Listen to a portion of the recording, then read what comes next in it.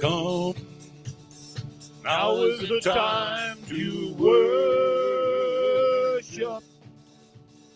Come, now is the time to give your heart. Come, just as you are to worship. Come, just as you are before your God. Come. One day every tongue will confess you are God. One day every knee will bow. Still the greatest treasure remains for those who gladly choose you now. Come, now is the time to worship. Come, now is the time to give your heart. Come, just as you are to worship. Come, just as you are before your God. Come, willingly we choose to surrender our lives. Willingly our knees will bow. With all of our hope, souls, mind, and strength, we gladly choose you now. Come, now is the time to worship. Come, now is the time to give your heart. Come, just as you are to worship. Come, just as you are before your God. Come, come, come, come, come.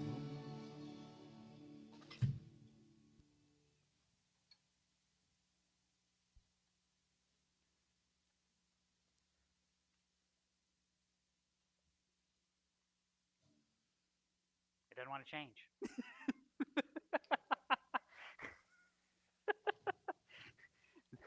Some days I can't read it even if it does, so it doesn't matter. You are the salt of the earth, but if the salt has become tasteless, how can it be made salty again? It is no longer good for anything except to be thrown out and trampled underfoot by men. You are the light of the world. A city set on a hill cannot be hidden. Nor does anyone light a lamp and put it under a basket, but on the lampstand, and it gives light to all who are in the house. Let your light shine before men in such a way that they may see your good works and glorify your Father who is in heaven. And do not think that I came to abolish the law or the prophets. I did not come to abolish, but to fulfill. For truly I say to you, until heaven and earth pass away, not the smallest letter or stroke shall pass from the law until all is accomplished. Whoever then annuls one of the least of these commandments and teaches others to do the same shall be called least in the kingdom of heaven. But whoever keeps and teaches them, he shall be called great in the kingdom of heaven. For I say to you, that unless your righteousness surpasses that of the scribes and Pharisees, you will not enter the kingdom of heaven. Let's pray. Lord, we thank you that the righteousness we did not attain, you have provided. For the punishment that was due to us, you have taken on our behalf. You have provided us grace and mercy and sanctification. You have strengthened us to walk in faithfulness. You have turned our hearts and our minds to know the truth and to walk within it. Lord, we pray that you would continue to strengthen us, that by your mercy our lights would shine and this world would be changed for your good, for your glory. It's in Christ's name we pray. Amen.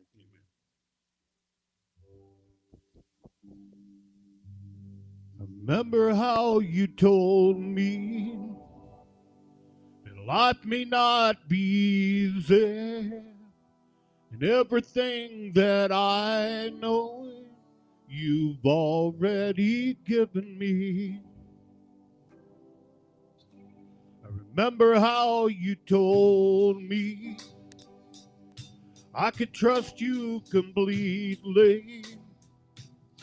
So why am I doubting when you proved that you'd fight for me? Walk me through fire, pull me from flame. If you're in this with me, I won't be afraid. When the smoke billows higher, and higher, and it feels I can barely breathe. Walk through these fires, 'cause you're walking with me. Changed by your mercy, covered by your peace. I'm living out the victory. Doesn't mean I won't feel the heat. You walk me through fire, pull me from flame. If you're in this with me, I won't be afraid. When the smoke billows higher, and higher, and it feels I can barely breathe. Walk through these fires, 'cause you're walking with me. I can face anything, 'cause you're here with me. I can do all things, 'cause you strengthen me. Remember how you showed me the price of my redemption. Lord, how could I question when you proved that you died for me? You walk me through fire, pull me from flames. If you're in this with me, I won't be afraid. When the smoke billows higher, and higher, and it feels I can barely breathe. I walk through these fires, 'cause you're walking with me. I walk through these fires, 'cause you're walking with me.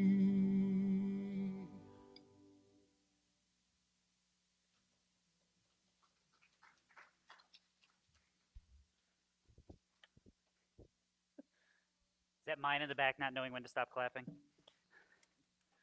All right. I changed the slide. Never understood why we called it good news. Half the time the news doesn't always feel so good, so if you're just bugged, I'll change it back. But I just figured every once in a while it wouldn't hurt. All right. Church council today, stick around, please. A couple of things we got to figure out. I didn't write down the times. Wait a minute. And I didn't put it in the bulletin. I can't get half of this right. So Saturday here, 6 o'clock, music. So there will be a concert here Saturday. So this is the stuff they've been working on. So you're welcome. You're invited. So 6 o'clock Saturday here. That's the 22nd. I apologize for any mistakes that are in the bulletin. I did it. So you'll find 27, I'm sure. But still read it. There's probably useful information in there somewhere. Other reminder, next Sunday is the 23rd. It is the fourth Sunday of the month.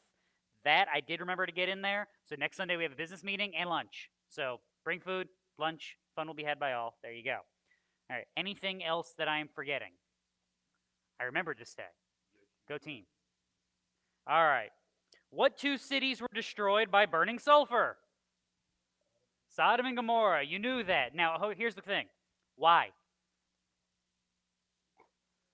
They were evil. Well, but how many people have been evil in how many places and they didn't get fire from heaven? They were the lucky ones. That's a warped view of life. I feel sorry for everybody in your house. Oh, wait. That's me. Yeah, I know. Now you wonder why I am the way that I am. See what I have to live with? Uh-oh, we got Denny riled up. I better behave. All right. In a nutshell, this is one that works for two narratives in your Old Testament. Did the flood wipe out sin? No. Was God surprised by that? No. No. Did the burning down of Sodom and Gomorrah destroy sin and the sins that they were committing? No. No. Was God surprised by that? No. So why do it? If the answer is not to eliminate sin, then there's got to be something else going on. How do you know God will judge sin?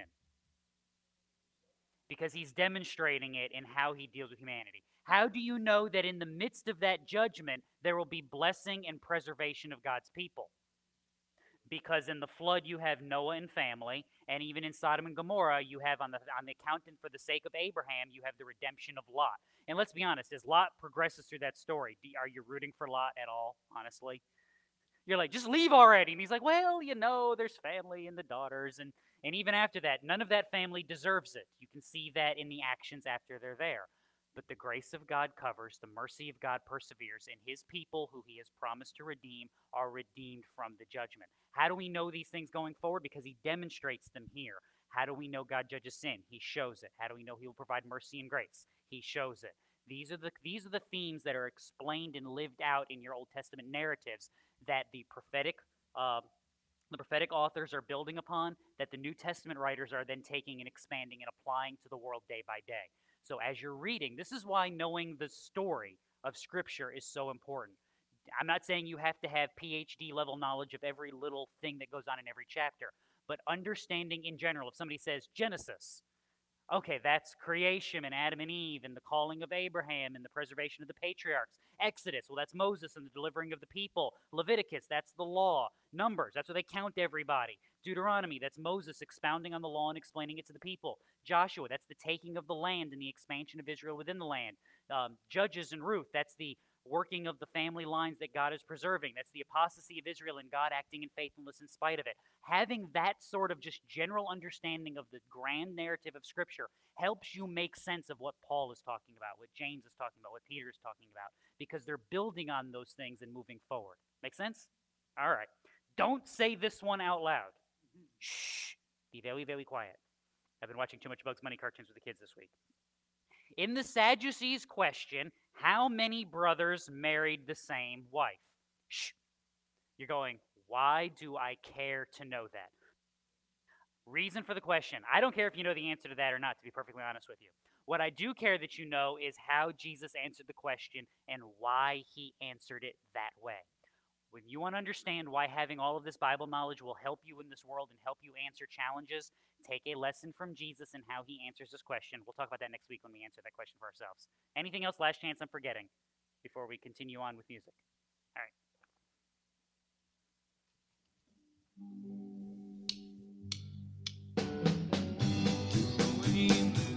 Filled with sin, I wouldn't let my dear Savior in. Then Jesus came like a stranger in the night. Praise the Lord, I saw the light. I saw the light, I saw the light. No more darkness, no more night. Now I'm so happy, no sorrow in sight. Praise the Lord, I saw the light. Just like a blind man, I wandered alone. Worry and fear I claim for my own. Then like the blind man that God gave back his sight. Praise the Lord, I saw the light. I saw the light, I saw the light. No more darkness, no more night. Now I'm so happy, no sorrow in sight. Praise the Lord, I saw the light. Come on, Charlie.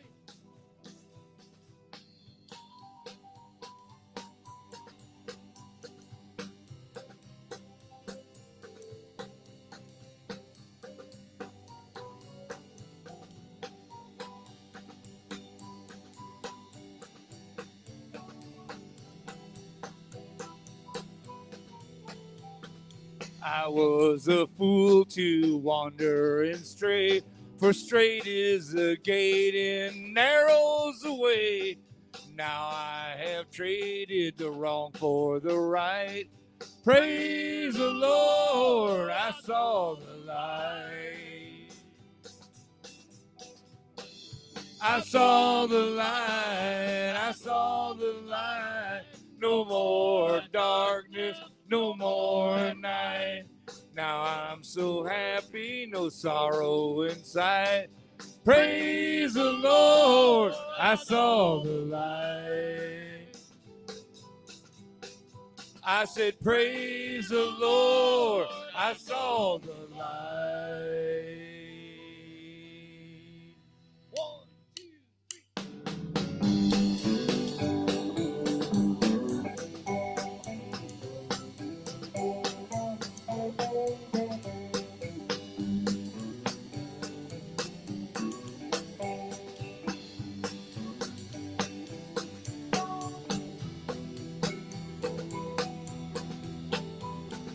I saw the light, I saw the light.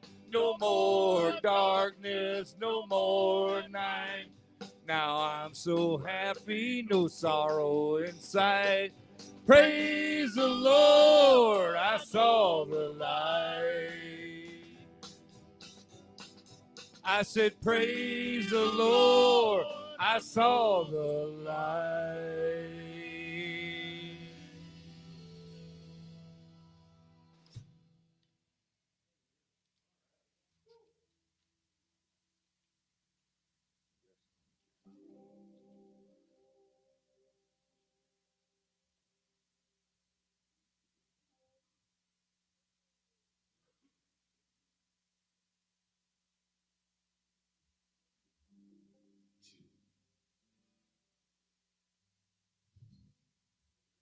Yes, sir.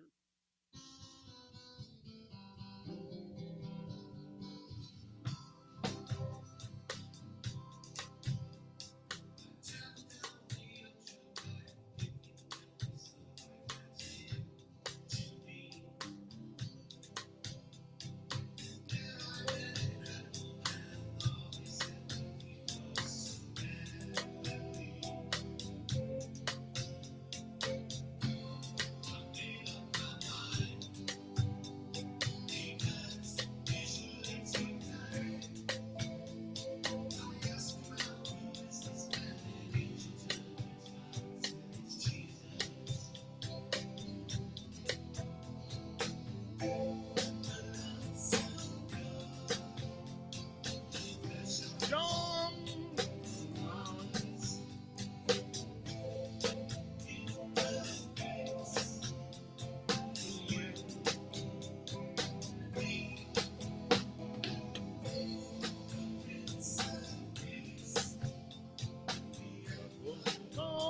And Omega.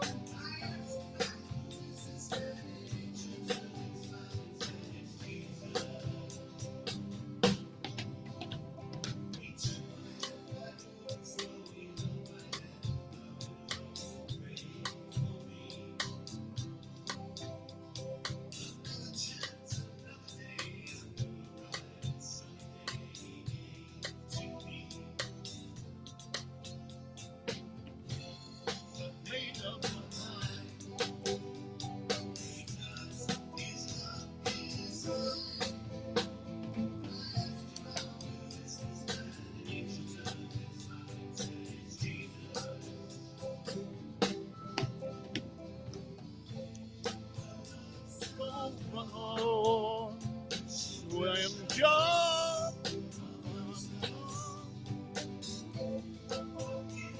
The peace, the Alpha.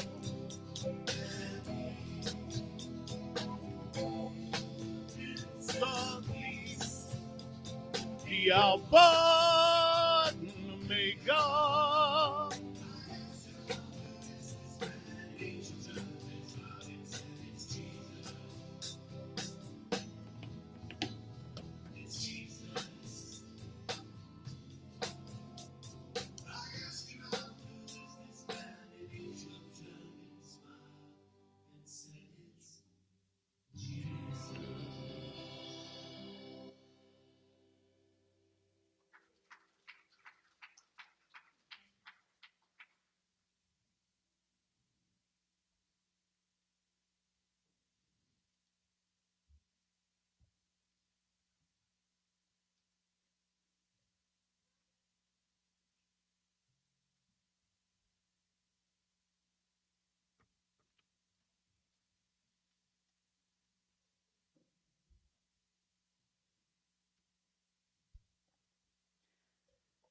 Talk about the dangers of a Sunday morning.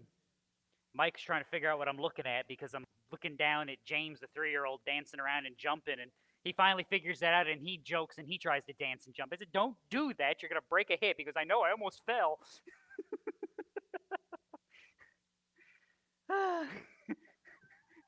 Well, if you fall, you have an excuse. He fell because he was being silly.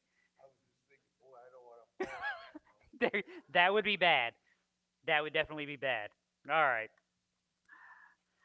Something useful and productive this morning. Exodus chapter 20, we are returning to the law, the Ten Commandments, because they are of a benefit. We have seen the purely vertical components of the law, the first 3 commandments.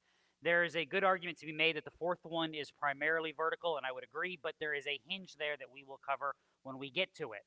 As we go through that hinge in the law, we are going to begin the horizontal components of the commandments. Why? Because God cares how you live in this world. God cares about the community of his people. Why? Because God himself is communal. He is God in Trinity. One substance, one essence, as the ancient creeds would say, but 3 persons, Father, Son, and Spirit from eternity. Therefore, there has never been a time when God has been, for lack of a better description, alone. He has always been communal. Therefore, he cares how his people operate in community. Therefore, it matters how you live in this world. This is why sanctification is so important. And if you haven't listened to me for any length of time, then, well, if you have listened to any length of time, you know that I care about your path of sanctification. I don't want to fall into the ditch. We always talk about the ditches on both sides of the highway. The ditch on one side of the highway is legalism. We care so much about the law that we lose any concepts of grace and mercy and kindness. But the other side is that we don't care how we live in this world. That would be a problem. We want to ride down the middle, balancing the grace and mercy of God, the grace we are to provide to one another, with the holiness that God is calling us to. How does that work? Start with the standard that God provides, and he does that beginning here in Exodus chapter 20, so verses 8 through 17. Remember the Sabbath day to keep it holy. 6 days shall you labor and do all your work. But the 7th day is a Sabbath of the Lord your God. In it you shall not do any work, you or your son or your daughter, your male or your female servants, or your cattle, or your sojourner who stays with you. For in 6 days the Lord made the heavens and the earth, the sea and all that is in them, and rested on the 7th day. Therefore the Lord blessed the Sabbath day and made it holy. Honor your father and your mother, that your days may be prolonged in the land which the Lord your God gives you. You shall not murder. You shall not commit adultery. You shall not steal. You shall not bear false witness against your neighbor. You shall not covet your neighbor's house. You shall not covet your neighbor's wife, or his male servant, or his female servant, or his ox, or his donkey, or anything that belongs to your neighbor. And we will pause right there. Go ahead and give you this warning. We are not falling off the cliff. We're going to spend a lot more time on the first 2 commandments we're looking at today than we are on the rest. That is intentional. We didn't run out of time. The clock didn't scare me, just so you know ahead of time. I know there are days where it feels like we spend a lot of time in one area and then all of a sudden we try to get things done. Today, it's on purpose. I knew what I was doing and everything. Well, I won't go that far, but remember the Sabbath day to keep it holy. Why? Remember I said this is the beginning of the hinge. This is primarily a vertical command, but it has horizontal implications. How you live in regards to God and this world matters. 1 Timothy chapter 4. Have nothing to do with worldly fables fit only for old women. On the other hand, discipline yourself for the purpose of godliness. For bodily discipline is only of little profit, but godliness is profitable for all things, since it holds promise for the present life and also for the life to come. It is a trustworthy statement, deserving full acceptance. For it is for this we labor and strive, because we have fixed our hope on the living God, who is the Savior of all men, especially believers. This is why the Sabbath command mattered to Israel and should still matter to God's people. What's the point of the Sabbath? Is it just so that you get a day off? No. And if you think of it like that, you have missed it entirely. We have talked about this before, but it's worth repeating, especially since it's literally the text we're on today. In this world, if you did not grow food, care for cattle, take care of chickens or whatever it is that may be running around in your yard, what did you eat? Not typically a whole lot of stuff. I mean, you might have been able to produce, maybe you're a really good carpenter. Or, I mean, you can't even say you're a really good plumber. They didn't really do the plumbing thing. So I guess a plumber in that day just dug the best ditches in the neighborhood. There's Dave. He's the best plumber we've got. He digs a ditch better than everybody, huh? I had an English teacher in high school that complained about that. He goes, never pick on ditch diggers until you've actually had to try to dig a ditch. And he's right. It is more complicated than you would imagine. The angles, you can't just go out there and dig a hole and be like, look, I did it. Completely unrelated topic. If you don't care for it, the odds that you have enough money to buy for the daily needs of your family are slim to none. So you live what was referred to as a hand-to-mouth existence. You picked it, you grew it, you cared for it, you ate it. If that is your world, how many days off are you taking? The temptation is to do what every single day? Go to work. And how often during the day? All the day. When do you sit down with your family? When do you teach them the precepts of God? When do you go to the city gate to conduct the business that needs to be done? The answer is, I don't. Because I'm doing what all the time? I'm working. Because if I don't work all the time, what are these children and my wife and the family, what are we going to eat? Nothing. So every day you're not in the field or messing with those sheep or messing with the cattle, what are you thinking about? What's in the field or messing with the sheep and messing with the cattle? God says, stop it. Because who are you trusting in that moment? Well, in that moment, if you're living like that, you're trusting in you. You're supposed to be trusting God. Who makes those crops grow? God does. Who ensures that your cattle don't get some weird mad cow disease and all drop dead tomorrow? God does that. Who ensures the sheep don't run off and the wolves don't carry them away? God does that. Now, does that mean you don't take care of things? Didn't say that. But in the grand scheme of life, who protects you, who provides for you, and who causes good things to happen for you? And the answer is, it is God. This is a stark reminder of that. Hey, everybody else in the world is going to work themselves literally to death. You are going to set aside time. You are going to stop and trust that the Lord will provide for you. You are going to sit down and actually instruct your children because they are more than just laborers in the field. They are precious gifts from God, arrows for your quiver. You are going to do these things that the rest of the world thinks you are out of your mind for. Why? 1 Peter 1.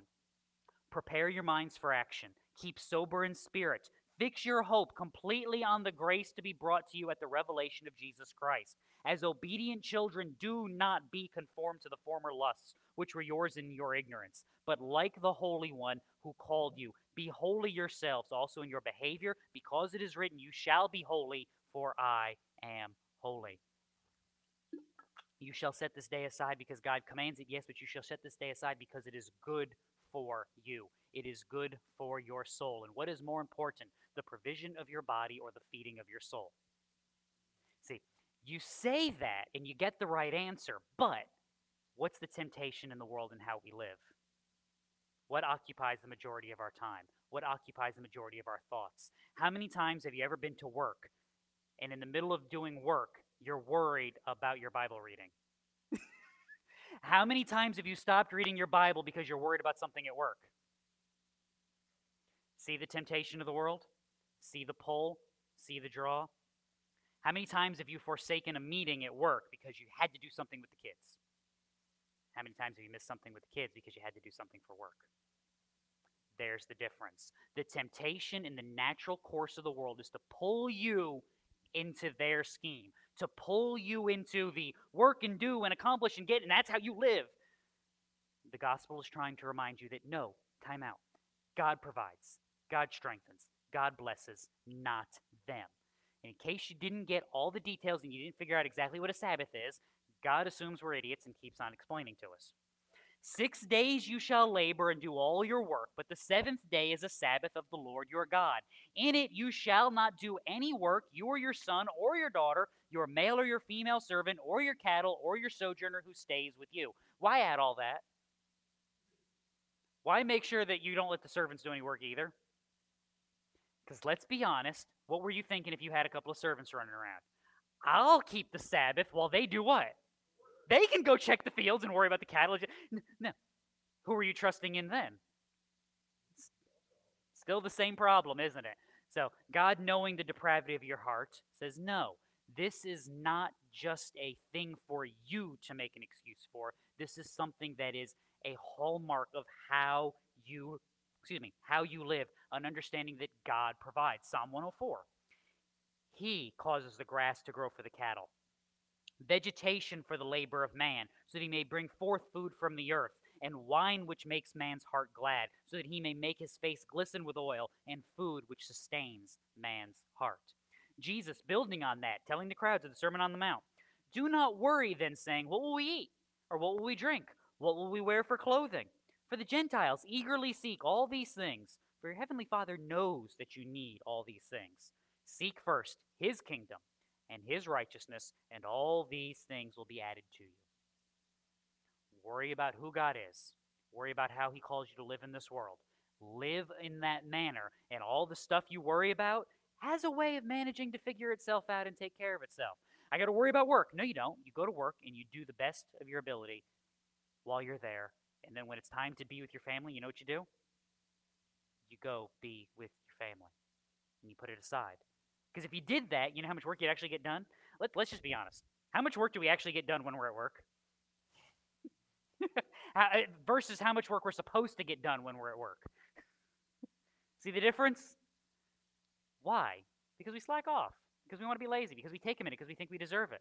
But if I view that work as the means that God has provided, the grace that he has given so that I may provide for myself and provide for my family, now how do I work? I do. Not because I care more about my job, but because I care more about what? My God. I care more about the God who has given this to me, so I work as an offering unto him. Now I work better. Now I work harder. And I'm also able to do what when it's time to put it away?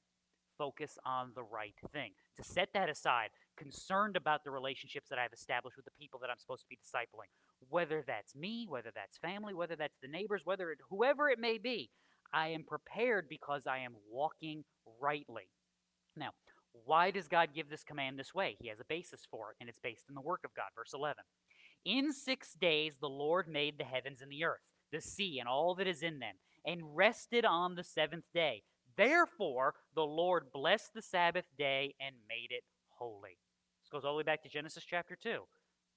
The conclusion there of the creation narrative. It's not in chapter 1. It carries over to chapter 2. It's built up by Isaiah, chapter 46. Remember the former things long past, for I am God and there is no other. I am God and there is no one like me, declaring the end from the beginning, from ancient times, things which have not been done, saying, my purpose will be established. I will accomplish all my good pleasure, calling a bird of prey from the east, the man of my purpose from a far country. Truly I have spoken, truly I will bring it to pass, and I have planned it. Surely I will do it. Do we believe that? Does Israel believe that? Because if they do, you know what they'll take seriously?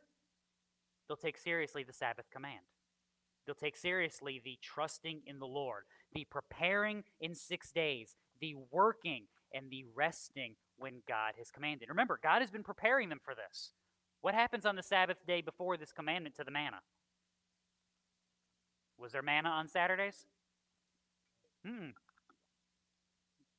Israel had to learn, because what did a lot of them do on Saturday morning? They went out to go get it, and there wasn't any there. What do we do? You gathered what you had on Friday, and you set it aside because God is preparing. God is already teaching you that he will provide, and you are supposed to trust him. This has implications for your relationship with God, and this is why I call this a beginning of a hinge, because this has implications for how you live in this world. This has implications for how you tell the world that they are in second place. We do this in just about every seminary class I had a little section from a professor going, all right, make sure your priorities are always in order. And you know what we're told to tell everybody our priorities always are, right? Ready for our priority list? It's God, family, and then church. So you guys are always in third place. That's what we're supposed to tell you. And you know how many churches act like that's true? We all say we want me to act like that, and you know what we really want? We want what everybody else wants. We want the job we pay you for to come where? First, because it's human nature. It's what we do. I jokingly point that out because it's a temptation in every avenue of life. Because in every avenue of life, we are tempted to put something else in God's throne. We are tempted to put something else in the place that he is supposed to occupy. And what the law is trying to tell you is, no, you can't do that. Who he is leads to what he does, and what he does is supposed to have an implication on how you live. Always remember that part of the gospel. All right, come around the podium. Now, this is in the notes, so be careful. This is always how this is supposed to work. We do not hope that you get cleaned up so that God will love you and save you. God loves and saves you, and his work, his power, his wisdom, his word is what begins the process of cleaning you up. This is always how it works. This is how it works here. Israel is not coming to the mountain, God going, all right, you guys got this all worked out now, right? Right? No, you don't have this worked out yet. All right, fire, fire, fire. That's not how any of this has ever happened.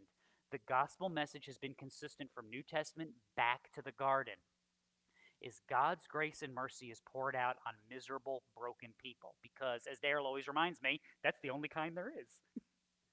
Because we are broken by sin, and it corrupts everything. What the gospel message is meant to do is to begin that cleansing process by declaring you righteous in the courts of heaven, by declaring that by God's final work you will be righteous. And in the meantime, going to work scrubbing and dismantling the false systems and false ideas that you have assembled in your mind. It's true now, and it was true then. This is why these commandments are universal and why we still look at them today. Your life, the temptation is to put everything else in the place of God. And while we rightly go, well, that's idolatry. Yes, but it's also deeper than that. Because what you're saying is, well, I've removed the idols, and God's in first place, and now I go to work and he's first place. Yeah, but you're still not dealing with your family, and you're still not dealing charitably, and you're still not offering grace, and you're still thinking it's the most important thing, and that's the problem. The gospel work and the work of sanctification influences how we walk because it changes who we are. And that begins with understanding that everything in life takes a backseat to God. Doesn't mean it's not important, doesn't mean I don't work well on it, but it takes a backseat to God. And if it can't, then it's got to die. Because if in my mind it can't take a backseat to God, you just found your biggest idol and your biggest sin problem. I haven't done this in a while. What do? You put it in the corner and do what? Kill it. Stab it. What are we tempted to do? We're tempted to pet it and say that it's good and say, no, I'm doing this. And look, are there times and seasons when things will be more important than they should be? Yes. Are there times and seasons when things are more of a priority than you would like them to be? Yes. But if that's the condition of your heart is where the problem comes in. If you're going, look, I'm working like a dog and I'm working 80 hours a week right now and I can't stand it and I want it to be done, that's a good place to be. Because what you're saying is, I'm not going to live here forever because I can't live here forever. The danger is when you're there and you don't see anything wrong and you don't see what's the problem. Because what you have done is misordered your life. And all the things that are good and right and holy are taking a backseat so that we can progress in this world. That becomes the breakdown. Now, number 2, I told you we spent a lot of time in these first couple. Verse 12, honor your father and your mother, that your days may be prolonged in the land which the Lord your God gives you. This is deeper than we think and realize most of the time. Fast forward to your New Testament. Paul quotes from this, Ephesians chapter 6. We like this one better because there's more direct language. Children, obey your parents in the Lord, for this is right. Honor your father and mother, which is the first commandment with a promise, so that it may be well with you and you may live long on the earth. Now, the reason I like to point that out, the promise matters because this has implications for both sides. Does that commandment mean you get to look at the kids and go, do what I say or else? There are days you wish it would. But always remember, I'm the guy who's always telling you that because I said so is never the right answer. Ever. It's never the right answer. And what astounded me growing up as a kid is I was raised by 2 pagans. Well, all non-believers are pagans. That's just the end of the conversation. I'm not apologizing for that. I was raised by a lapsed Catholic who, my father was an interesting character. He still had the scars on his knuckles from the nuns in elementary school. They actually still did that when he was a kid. because Dad was born in '48, so you're talking '50s in New York and Connecticut. They could still whack you if you got out of line for punishment. He actually still had the marks on his knuckles from the rulers. He hated the church. And my mother's answer was her Methodist parents drug her to church every time the doors were open, and she swore once she was old enough to never go back, she wouldn't, and she basically didn't. So when I say I was raised by two pagans, that's my background. They understood this concept because anytime I asked why, I always got an actual answer, which was bizarre because my dad had a temper like you wouldn't believe, and he hated answering questions. But if it was about something that he was instructing, he was okay with it. I'll never understand that. Christian, that's where we're supposed to be. Are there emergency times when you just need the kid to listen? Yes. Your tone and the situation around you should be enough to communicate that. But you should be able to explain at some point down the road what?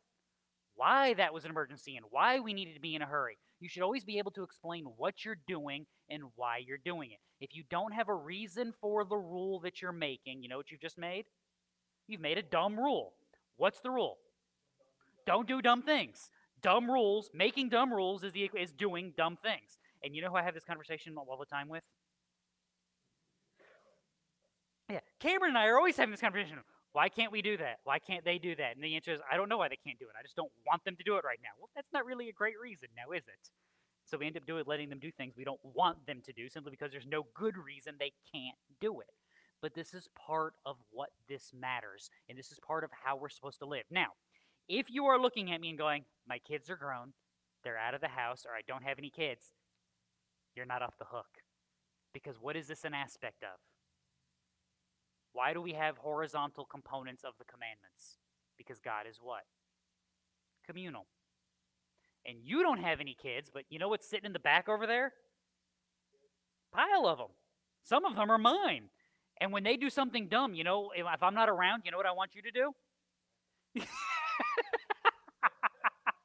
If need be, Vern's like, yes, excellent.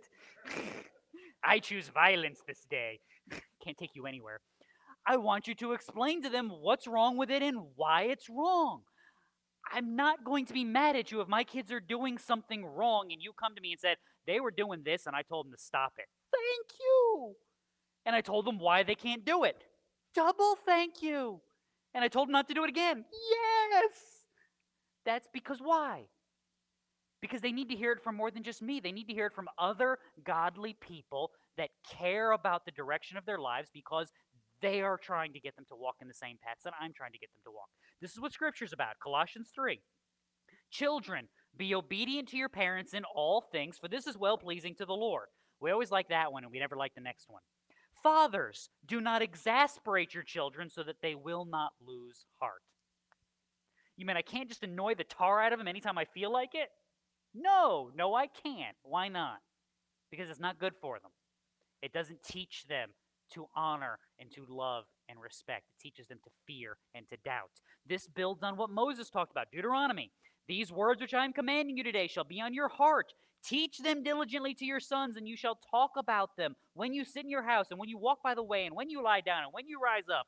Bind them as a sign on your hand, frontals on your forehead. Write them on the doorposts of your house and on your gates. Cameron and I actually took this one literally for a little while.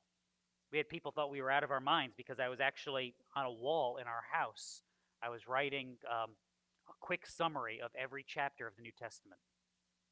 So I literally wrote on the wall in a marker, Matthew 1, and then a little summary of Matthew 1, just like birth of Jesus and genealogy, and then Matthew 2. And it just went through all of that because I thought it was helpful. It helped put into perspective everything that's going on in every chapter of Scripture. When we moved, I think we had gotten into Paul's letters, just written on the wall. And it was awesome because you know who was learning to read? My son. And what was he learning? Because it's right there. He literally couldn't miss it. It was literally a dining room wall, and it was, just the whole thing. We started at the very top in the corner. We were going all the way down. And, different color markers. Actually, had one of the markers give out on me about mid-Luke.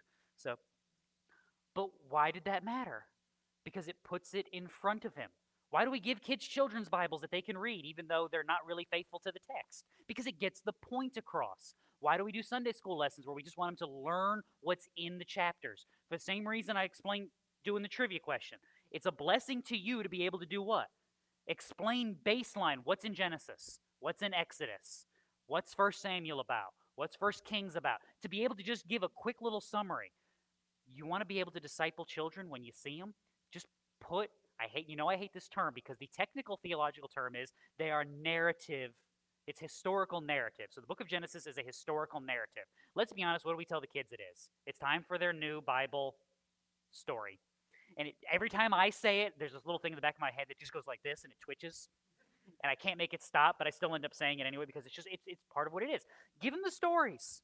Let them know that there's Adam and Eve and how that flows into what goes on with Noah and how that flows into what goes on with Abraham, so that when they get older and the connections start firing and the neurons all start to make sense and you realize that they're actually becoming young adults, there's a baseline and a foundation they can build upon.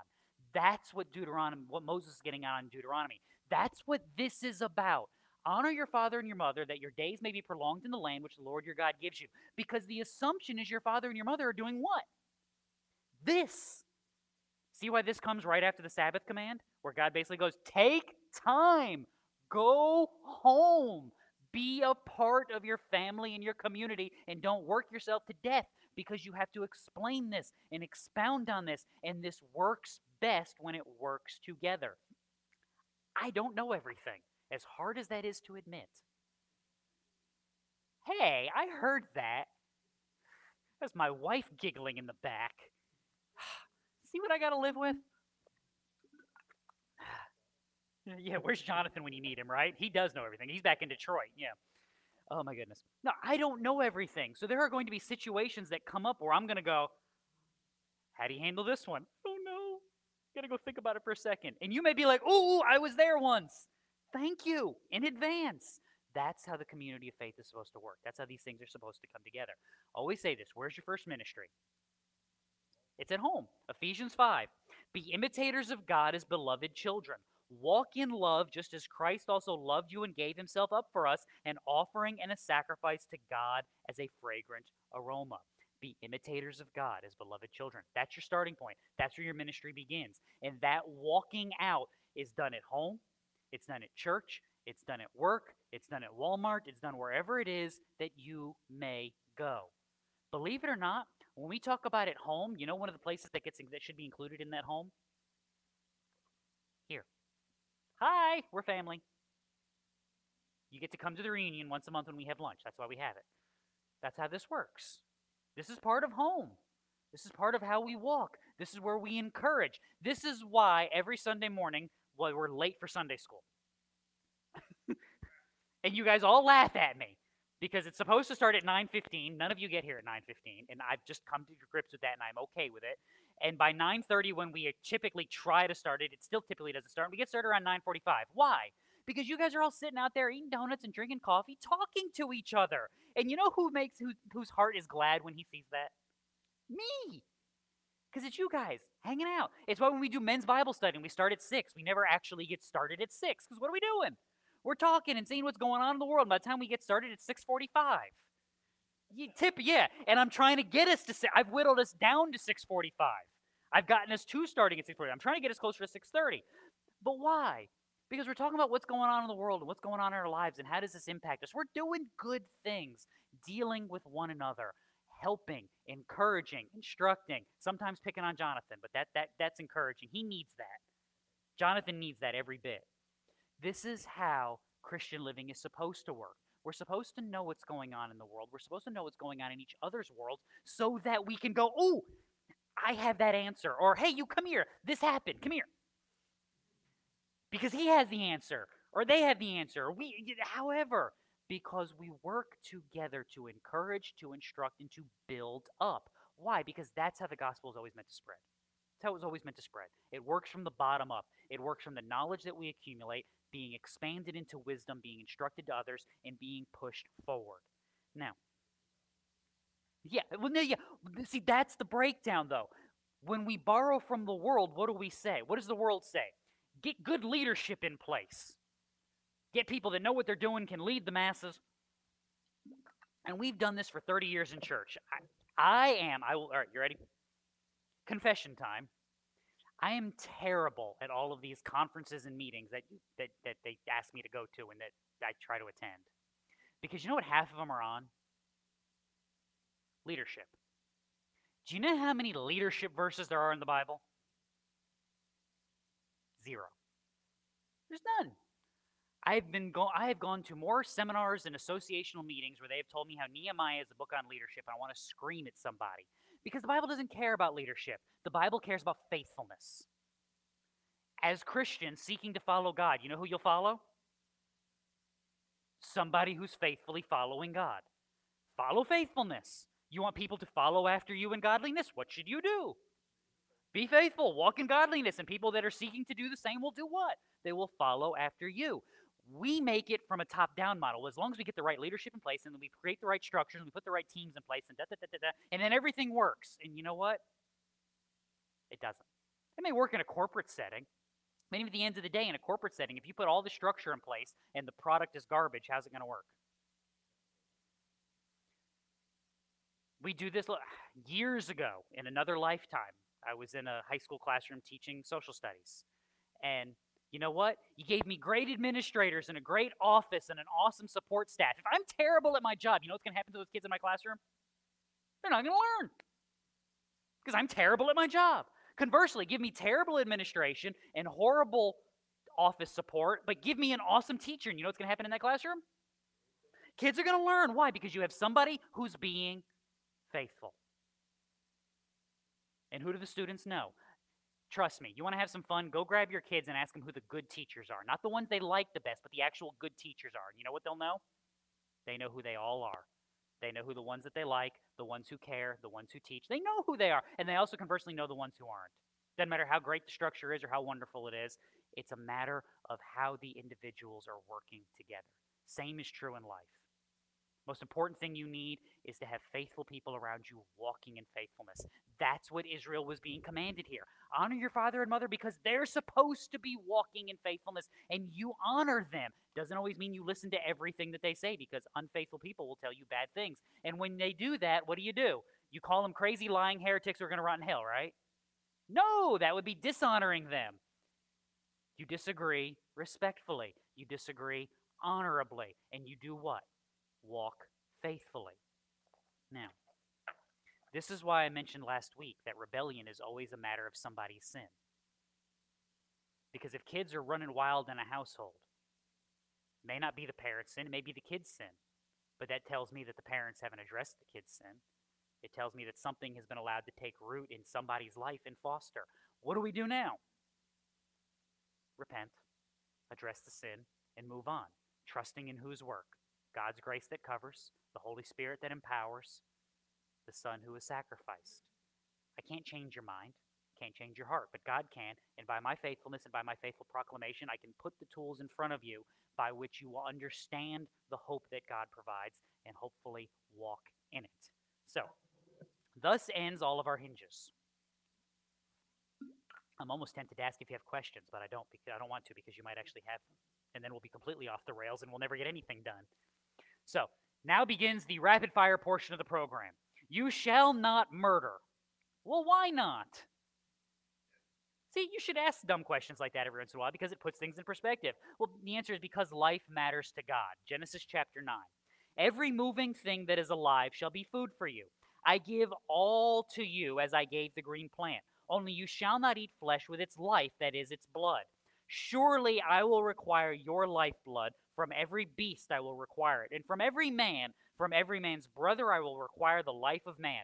Whoever sheds man's blood, by man his blood shall be shed, for he is in the image of God. Why does God care about life like that? Because he's the author of it. Psalm 36. How precious is your loving kindness, O Lord, and the children of men take refuge in the shadow of your wings. They drink their full of the abundance of your house, and you give them to drink of the river of your delights. For with you is the fountain of life. In your light we see light. Because God is the author of life, he is also the one who gives and takes account for it, not you. Deuteronomy 32. See now that I am he, and there is no God besides me. It is I who put to death and give life. I have wounded, and it is I who heal, and there is no one who can deliver from my hand. See, real quick, the NASB gets this one right. Yay, go team. There are actually two Hebrew words for killing people. There's multiple words, but there is killing people and there is murdering people, and there is a difference between those two things. You guys get that, right? So our soldiers sent off to war by a rightful government murdering people when they engage in combat. No, they are engaged in killing people. They are not engaged in murdering people. Now, if they go into a village and start gunning down women and children, are they killing people? Now they're murdering them. You understand the distinction. So does your Bible. Always remember this. Your Bible is okay with the death penalty. God's the one who invented it. Back in Genesis 9. You shed blood, blood will be shed. The commandment here is not to murder. Defend yourself. Defend your family. Defend your neighbors. Defend your loved ones. Defend your church. Do all of those things. Do not murder. Do not act in anger. Do not strike out. Do not lash out. It is not your job to take vengeance. God's job is to take vengeance. God's job is to enact judgment. When he calls down to you and tells you to do it, then you have my blessing. Go ahead. I'm not worried about that because I don't think God's calling down to you anytime soon to tell you to go whack somebody like this is a bad mob movie. And none of you are in government, which is the authority of humanity that has been given the sword. Government gets the authority to do that from God because that is the authority that God has placed in this world, not upon us. That's why we have a legal system.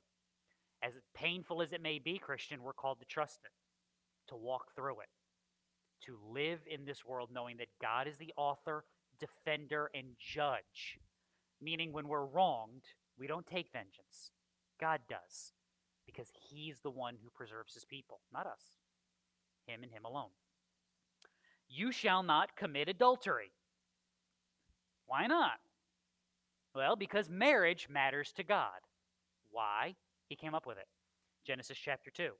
The man said, "This is now bone of my bones and flesh of my flesh. She shall be called woman, because she was taken out of man.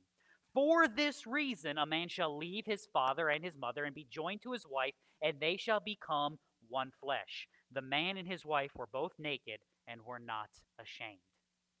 See, this is when you know culture is going completely off the rails. If I picked you up naked and put you in the middle of Times Square, what would you first do?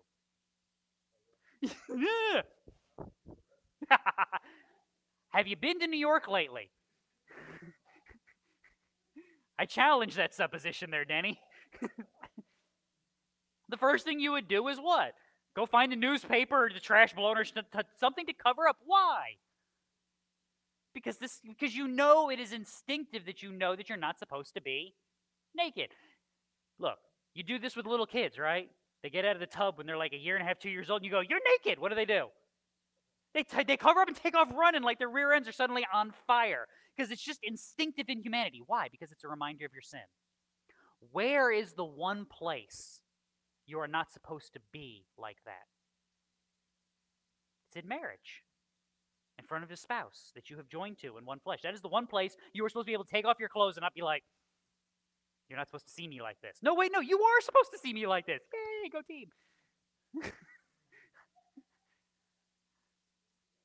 You see the mockery I have to deal with? The respect that I engender in my household? The blushing that is occurring behind that table? See that I can. I laugh, but this is why God ordains these things and why they matter to him. To violate that is to bring the covering for sin and to remove it. This is why we still wear clothing and why predominantly every human civilization, I said predominantly, don't bring me the National Geographic from like 1972 that has that one tribe. Don't do that. Humanity is predominantly, the first thing we do is what? We cover up. I get a laugh. You guys laugh at me over this, but one of my daughter's favorite television shows is on Discovery Channel. I don't even know what channel it's on because we got the Discovery Plus thing and I don't even pay attention. But yeah, I said we got the Discovery Plus thing, so I don't know what channel anything's on anymore. But my daughter loves the show Naked and Afraid, where they take two people and drop them off in the middle of nowhere and then they try to survive. And you know what the first thing those people try to do is, most of the time? Make some coverings, because they're like, "I'm just tired of being out here butt naked to the world, and it's frustrating." So they try to make some shoes so their feet don't hurt, and they try to cover up. And the introduction is the most hysterical part, because they're like, "Good to meet you. How are you? Oh, you want a hug? Okay." Because there's something innate that it's just odd, and it's bizarre and it's broken. Why? Because it connects back to the institution that God has made. Where is the shame removed? Where is the worry about who I am as a person removed? In the most intimate relationship that God can establish between two human beings, which is supposed to be marriage. That's why Jesus talked about it in Matthew 19. Some Pharisees came to Jesus, testing him and asking, "Is it lawful for a man to divorce his wife for any reason at all?" So you notice the flaw in the question. And he answered and said, "Have you not read that he who created them from the beginning made them male and female? And he said, for this reason a man shall leave his father and mother and be joined to his wife, and the two shall become one flesh. They are no longer two, but one. What therefore God has joined together, let no man separate." That's where you need a good old King James, right? You had that read at your wedding. Let no man tear asunder. Just sounds like you said something really important there. Dun, dun, dun, dun. Again, why?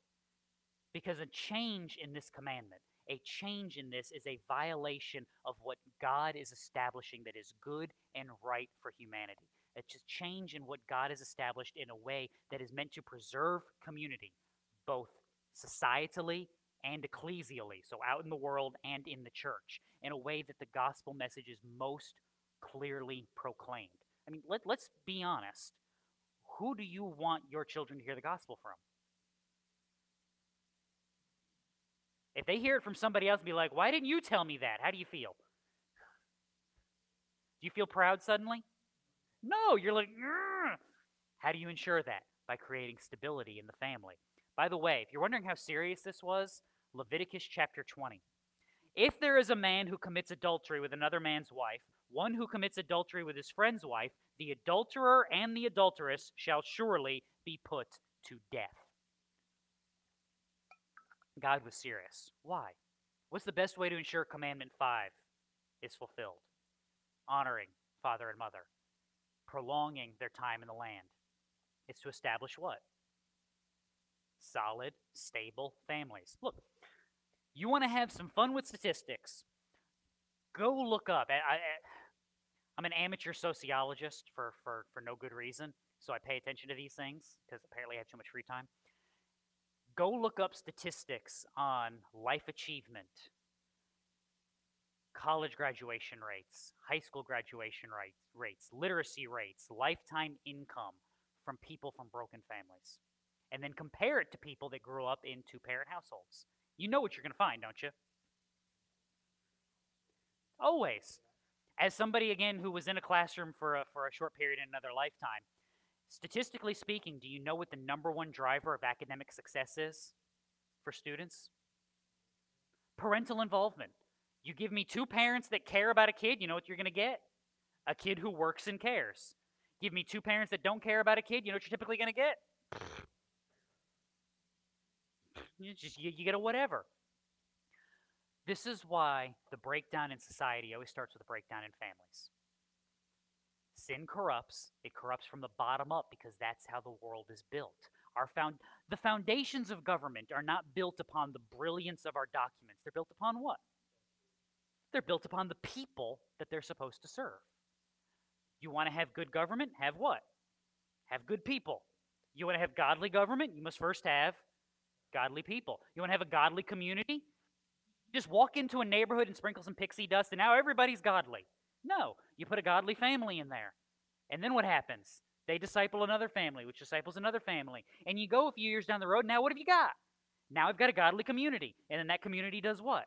This is how the gospel was always worked and how it was always meant to work. This is why this commandment matters so much, as it preserves not just what God has made because he cares about it, because it influences how we function, how his kingdom is built, and how his gospel message spreads. You shall not steal. I won't ask the dumb question this time. The answer is because God cares about stuff. Why does God care about stuff? James 1. Every good thing given, every perfect gift is from above, coming down from the Father of lights, with whom there is no variation or shifting shadow. God cares about the stuff because he gave you the stuff. Who are the ones who care about the stuff too much? We do. We care too much. We're more worried about it than we're supposed to be. That's why Ecclesiastes tells you, I considered all my activities which my hands had done, the labor which I had exerted, and behold, all was vanity and striving after the wind, and there was no profit under the sun. I'll never forget the look on my mother-in-law's face. I didn't say it. We were, her and my father-in-law had come to help Cameron and I clean out my mother's house after my mother passed away, and had this dumpster delivered because I knew I didn't want anything in the house, and she had lived with a couple of dogs and a couple of cats, and everything was just, you know, that smell that cats get into the whole house. And so we had the dumpster, and I'm just like, I have nowhere to put this. It's not good quality. We can't even take it to there was a store in town called Thieves Market, which was a resale place. You donate the furniture, and then they buy it from you, and then they buy it from you on the cheap and then sell it. They wouldn't even take half of the stuff. And so they're throwing it in the dumpster. Mother-in-law's going, well, I can clean that up, and I'll take that, and I'll clean this. And she had an entire pickup truck. My father-in-law's work truck came. It was an extended bed pickup truck for farm work that he has. And she had it full and stacked above the cab with stuff from the house. And we're still throwing stuff in the dumpster. And she's like, well, don't you want this? And don't you want that? And don't you want this? And I'm like, no, I really don't. And I'm trying to be polite because she's not my mother. So I let Cameron do the dirty work this time. And she did. And Cameron goes, Mama, Jesus is going to come back and it's all going to burn. And she was just like, and she's looking at all the stuff in the back of her truck. And she's just like, fine, put it in the dumpster. And then she's taking stuff out of the back of the truck and putting it in the dumpster. And I'm just like, your mother, I can stay home at Christmas. So, you know, I'm okay. What was the lesson, though? At the end of the day, what is it? Stuff. It doesn't matter. Who gives it value? We do. That's the joke. I got this baseball card. It's worth whatever you can get some fool to pay you for it. It in and of itself has no value. And I say that as somebody who collected baseball cards as a kid. I thought it was the coolest thing. One day they're all going to be worth something. No, they're not. We care too much. What's the lesson supposed to be? Paul, Philippians 4. I know how to get along with humble means, and I know how to live in prosperity. In any and every circumstance, I have learned the secret of being filled and going hungry, both of having abundance and suffering need. Why? Because who's he working for? He's working for God. So when God gives me abundance, I praise God. When God doesn't give me enough, I praise God. When God gives me everything that I need, I serve him. When he doesn't give me everything that I need right now, I serve him, knowing what? That God will provide, and if he doesn't, then there's a purpose, there's a reason, and I walk in faith in him.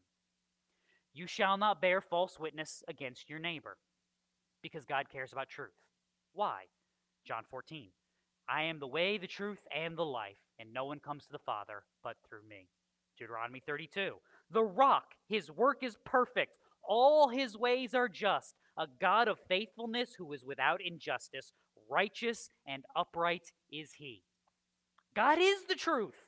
Therefore, he cares about it. We walk in truth because we're supposed to walk in God. We're supposed to walk in godliness. Therefore, we walk in the truth. To not walk in the truth is to be with the other guy. John 8. You are of your father, the devil, and you want to do the desires of your father. He was a murderer from the beginning, and he does not stand in the truth because there's no truth in him. Whenever he speaks a lie, he speaks from his own nature, for he is a liar and the father of lies. Remember our lesson from last week. Reject God, you reject wisdom, and when you reject wisdom, you will live how?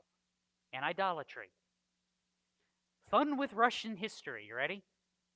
There's a guy you should probably learn more about in today's world. Alexander Solzhenitsyn was a Russian dissident. Wrote a great pamphlet when he got out of Russia called Live Not by Lies. And what was the point he's trying to make? It wasn't just that the government lied to us. It wasn't just that the newspapers, it wasn't just that Pravda lied to us. It was what? Everything was a lie.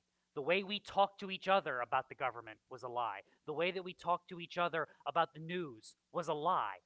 And the heart needs to do what? Live not by lies. Why would a godless communist system demand that people live by lies? Just gave you the answer, didn't I? Because it's a godless system. Therefore, it demands what? It demands that you live by allegiance to anything but God. And that includes living by anything but the truth. I don't care what the lie is. As long as you live by some lie, you're living by a good lie. That's the world system. Remember, the pull. That constant tug and drag away from truth, away from light, away from godliness. And then finally, wrap it all up. You shall not covet your neighbor's house. You shall not covet your neighbor's wife, or his male servant, or his female servant, or his ox, or his donkey, or anything that belongs to your neighbor. Because at the end of the day, this is what matters most. Where is coveting? No. Where is it? Yes, it's in the heart. See, murdering you is where? It's out there. Adultery is where? It's there. There's another person involved. Stealing is outside of me. Even lying is outside of me. It's something that I'm doing. It's something that I'm engaged in. Coveting brings it all home because it's where? It's in here. James 4. What is the source of quarrels and conflicts among you? Is not the source your pleasures that wage war in your members? You lust and you do not have, so you commit murder. You're envious and you can't obtain, so you fight and quarrel. You do not have because you do not ask. You ask and you do not receive because you ask with wrong motives, so that you may spend it on your pleasures. You adulteresses, do you not know that friendship with the world is hostility towards God? Therefore, whoever wishes to be a friend of the world makes himself an enemy of God. See, why do I murder? Because I'm mad at you. I hate you. I'm taking vengeance. I'm doing something. It starts where? Why did I take from you? Because I wanted it and you had it. And I couldn't obtain it by any of the means, so I did what?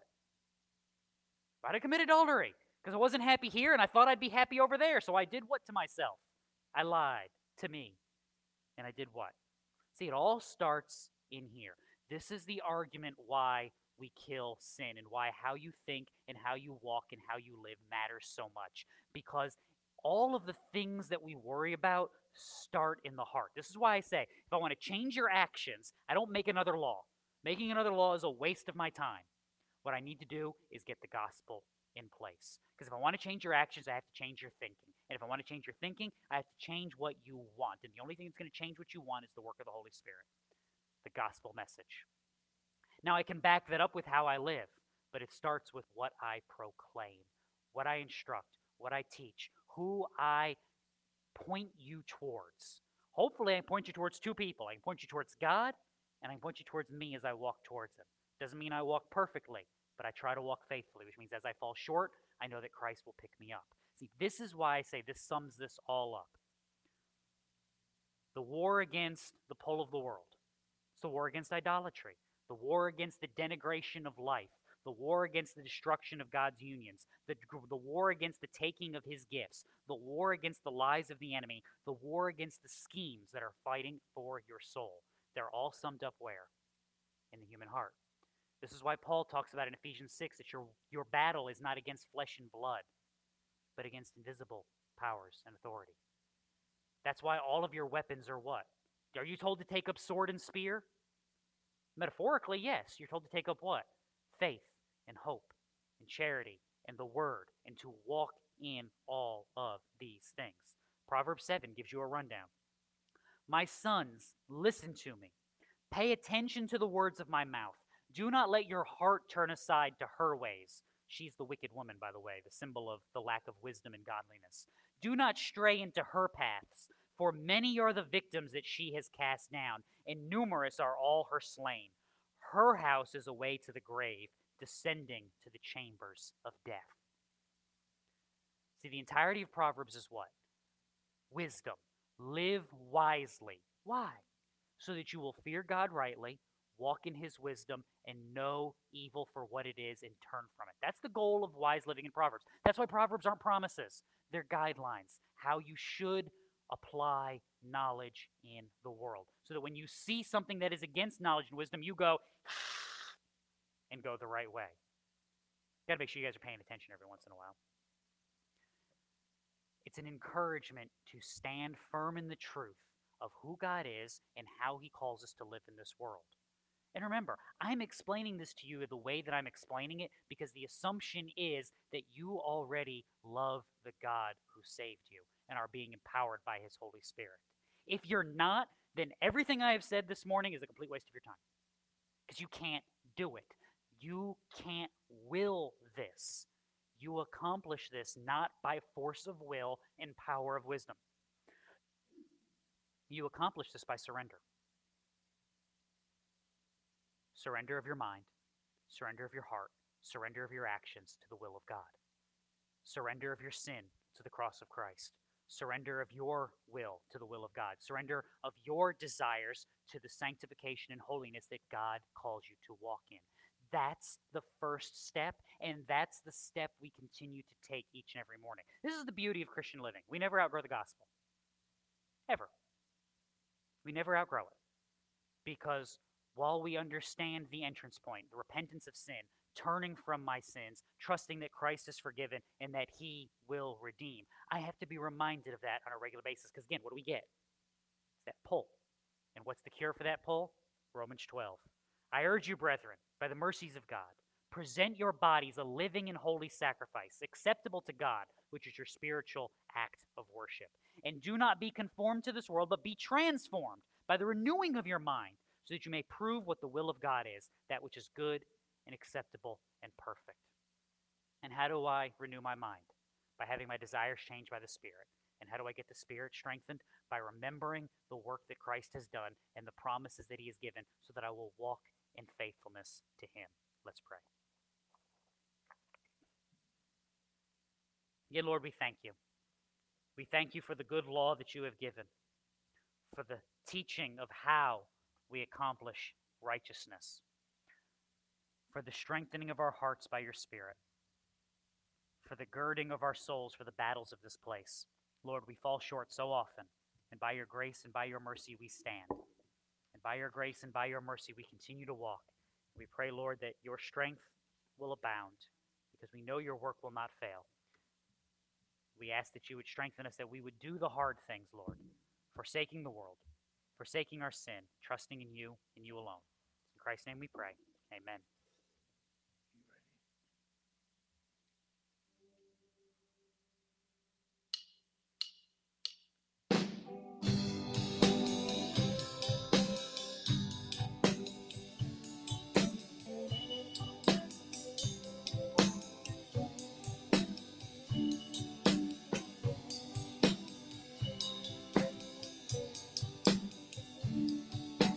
In the song echoes in my soul, I hear the music ring.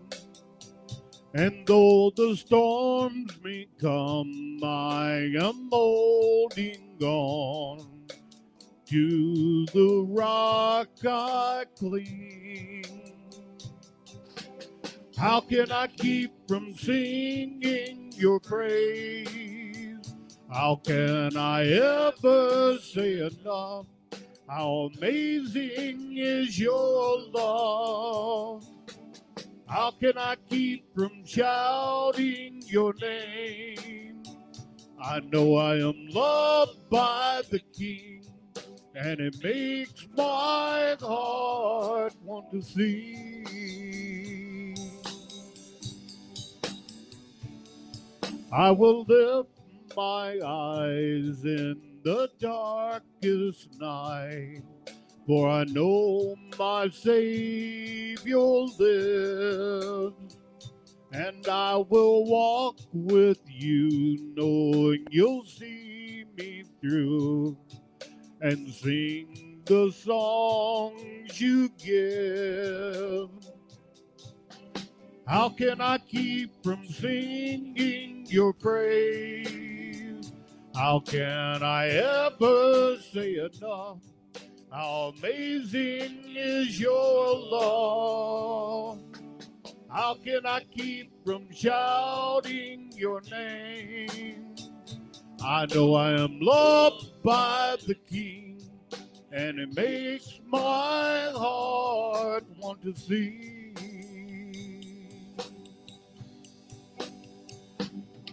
I can sing in the troubled time, sing when I win. I can sing when I lose my step and fall down again.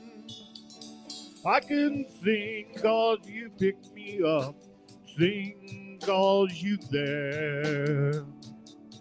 I can sing 'cause you hear me, Lord, when I call to you in prayer. I can sing with my last breath, sing for I know I'll sing with the angels and the saints around the throne.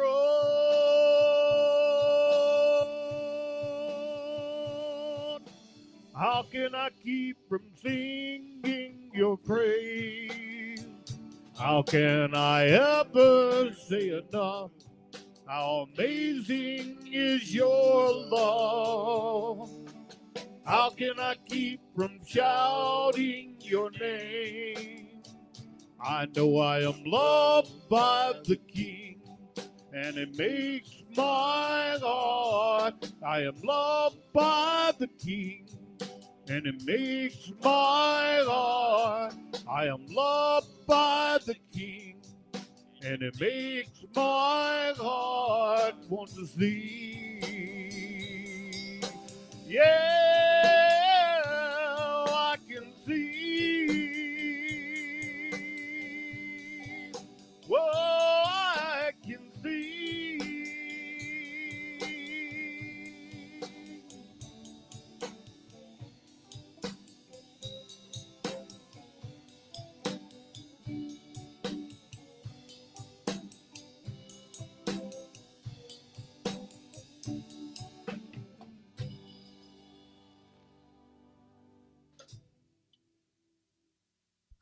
All right, couple quick reminders. Church council, stick around. Meeting will be next door. Concert Saturday here, 6 o'clock. Lunch next Sunday after church. So bring a dish. Even if you don't bring a dish, you are welcome to stay. We appreciate it. Let's pray. Again, Lord, as we leave this place, we ask that you strengthen us. Ground us in your word, that we would know the truth, walking in the truth, trusting in your power to carry us home. It's in Christ's name we pray. Amen.